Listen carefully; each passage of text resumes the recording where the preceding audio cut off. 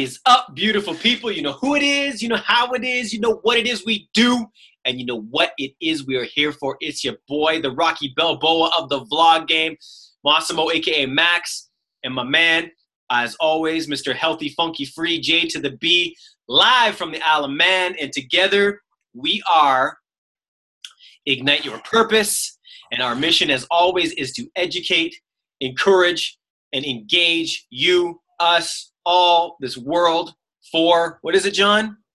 Better life. Better life. Better purpose, to fulfill our dreams, goals, and just the underlying thing, as always, will be self-awareness, man, because without that, we are lost puppies. Amen. Today is a very special day because I am going to try to do the best job of shut the up. We'll see how that works. John's got his pearly whites shining over there. So Mr. John, he did an immaculate feat on from what my humble self feels, and I want him to talk about it today, which is why I'm going to try my best to shut up.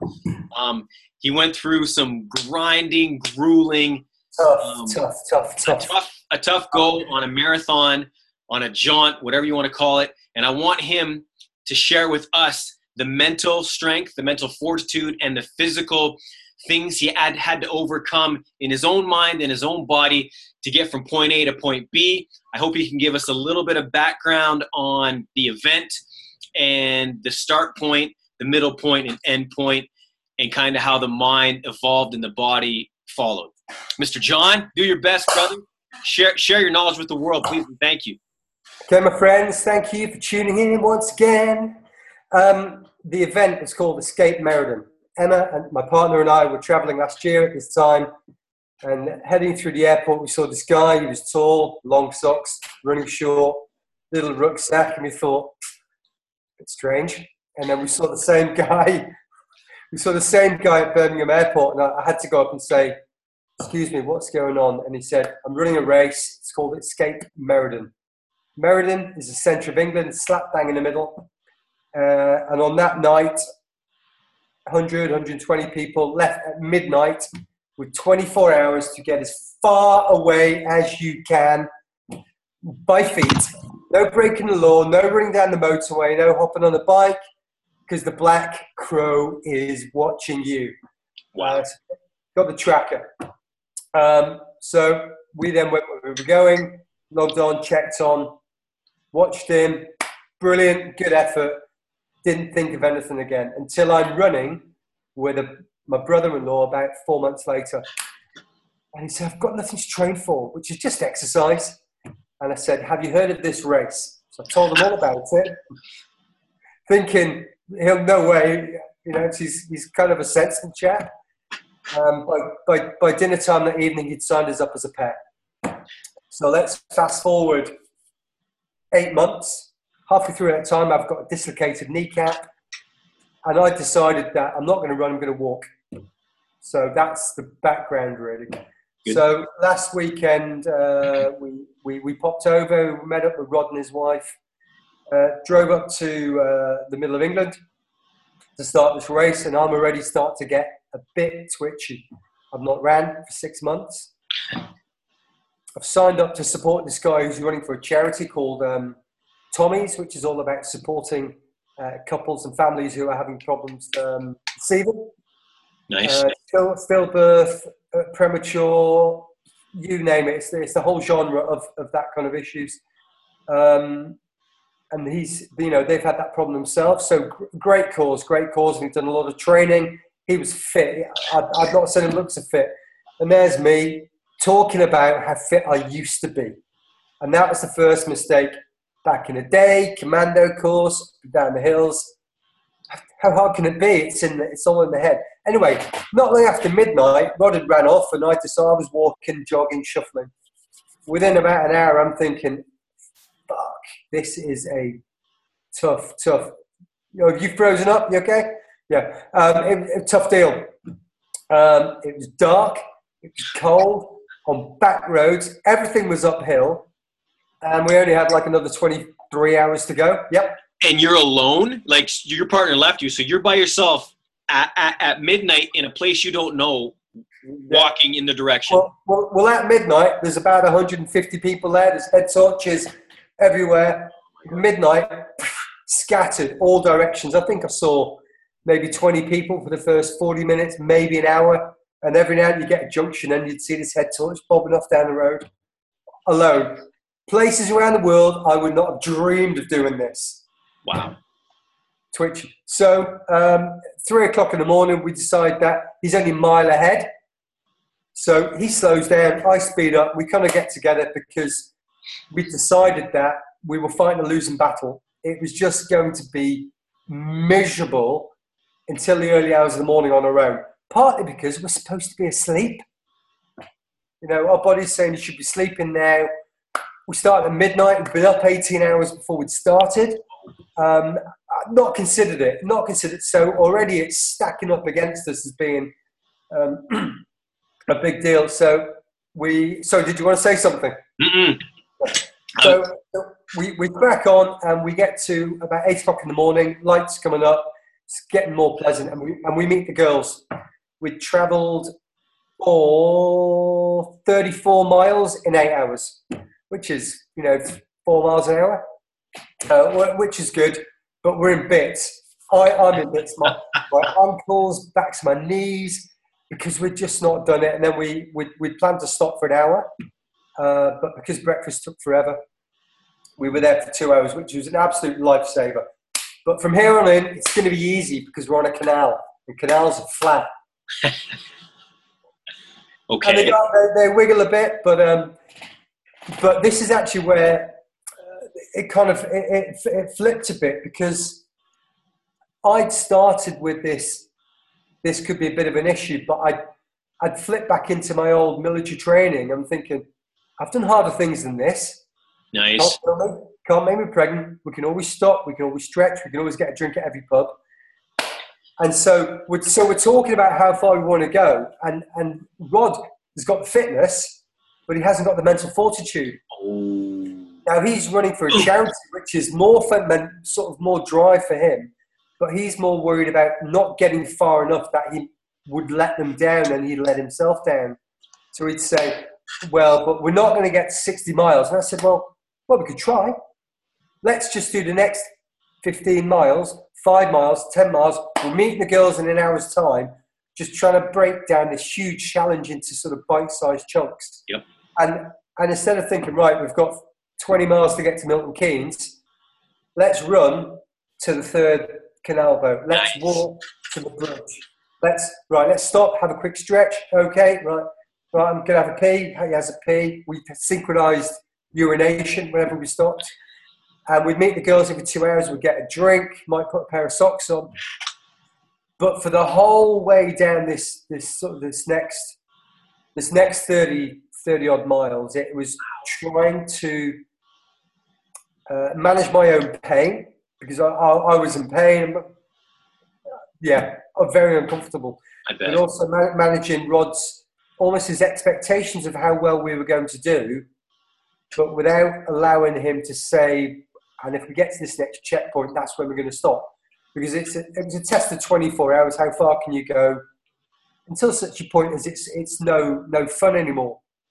And we'd been on the go for 18 or 19 hours. And we'd come to the last sort of checkpoint, meeting the girls, and that was at 64, 65 miles. But that measured was only 50 miles as the crow flies, and the next checkpoint was 10 miles away. But that was also Rod's goal of where he wanted to get to. Now 10 miles, 5 hours, we could have easily done that, but we've been up for 36 hours, 38 hours. We're tired, sore feet, sore joints. It's dark, it's cold. We've been through the night once already, dealing with it being very dark, very cold, ghosts. Pretty sure there's a couple of wolves out there. But now we just have basically we'd have to run down a very, very busy road, shitty little path on it. And this is where the mental fortitude of being the bigger man comes along, saying we could do it, we could easily do it. Yeah. But we're finishing at midnight.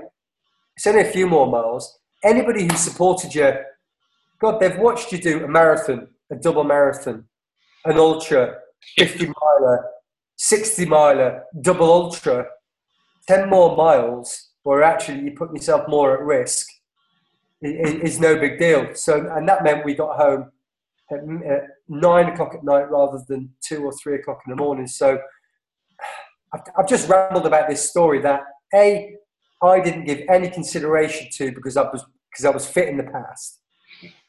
Started it.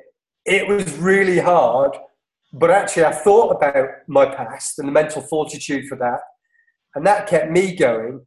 But also the fact that we teamed up as a pair and not wanting to let Rod down by saying, because I could have stopped at 8 in the morning. I could have gone, yeah, that'll do. I've got a dislocated kneecap, that's fine. But that would have been me pussying out of it, letting down my mate. And I think that he genuinely needed me along for the support as well. So that's kind of a bit of a ramble of a story. And I've gone on for 10 minutes now. So do you want to finish up and maybe pull some points out so that people can get something out in this 15 minutes? Yeah, I'd like to talk a few things. The one thing that I like that you did was that you broke it down into achievable goals along the way. Anytime, and we'll take this back to a general thing for everybody listening.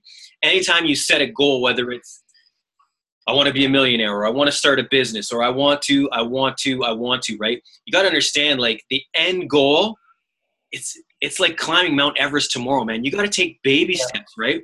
So you breaking those things down and trying to educate or help your partner along the way, I think is brilliant. I think that's something we need to do every day. Everything support. Yeah. Exactly. Support and achievable milestones, right? And once you hit that, it's like, sweet, we did it. Now let's go past it. Instead of like, we can't quite get to that one, let's stop, and now we haven't made it. And your morale goes down, right? Whereas you got to point yourself up. I want to ask you though, for all of us, go into our mental state here, the dark, low spots of it. How did you come out of it? Like, and this goes again with any generalization of business, health goals, love life. I don't care. When you're at your darkest spot, John, at 3:30 in the morning, when your knees bugging you, your lower back's killing you, your feet are soaking wet, and your partner, and I'm not saying he did or didn't say this, but it's like, screw this, let's just stop, let's just give up, which is what us humans want to do. If it gets too hard, let's give up. What and how did you push through that? I know your past is going to be a huge thing, and it's also your mindset. So maybe just give us a little bit of what you took. The mindset was the big one, but it's thinking about right here, right now, what can I do to make my life easier? I can stop, I can loosen up my training shoes a little bit. You know what? Let's get some food down my neck. Let's make sure I drink the water. And my camelback had been a bit dodgy overnight, so I was having to take it off the shoulder and hang it up. But I'd stop and I'd sort of loosen my shoes. I'd have a stretch. I'd have some food, have some water. We'd stop thinking about we've got another 16 miles to get to the girls. We'd think, right, the next village is 2K. Right, the next junction's 1 kilometre. Right, let's push on to that junction. We'll stop. We'll have a stretch. And just talking like that, just breaking it down into tiny, tiny sections. We're kind of reflecting backwards that we'd done hard things before. It was a choice. We'd volunteered for it. It wasn't life and death. What are the little tricks we use? Just walking on the grass instead of walking on the road. It's just basic, so the path of least resistance and being kind to yourself, but also in the end you had a positive outlook. Right? And kind of rewarding yourself for what you've done so far. So rewarding yourself for you signed up for it. Well done, mate. Well done for turning up, because a lot of people wouldn't. Well, do you know what? You start at midnight and you've done 15 miles. I've done 15 miles for a long time. And just taking these little wins along the way. And they add up, right? And all of a sudden, you've got less distance to go than you've done already. So it's simple things like that. So I think we're out of time. Thanks again for listening. I've rambled. It's my little turn to I found it good, brother. I think it was. I know some smoke up my own arse. But what I'm going to ask you to do is just to stop my phone. Is just to like, if you like the show, like it. If you think your other friends might want to hear about a stupid, crazy dude doing a stupid race, share it with them. If you got any questions, ask us about them, and we'll appreciate that. So, Max, I'll let you say goodbye. I love you guys. Thanks for the listen. Ask questions. We love dropping science. Today I didn't ramble, so like I said, it's a special day. John, thank you. Ignite your purpose, people. Ignite your purpose. Love y'all.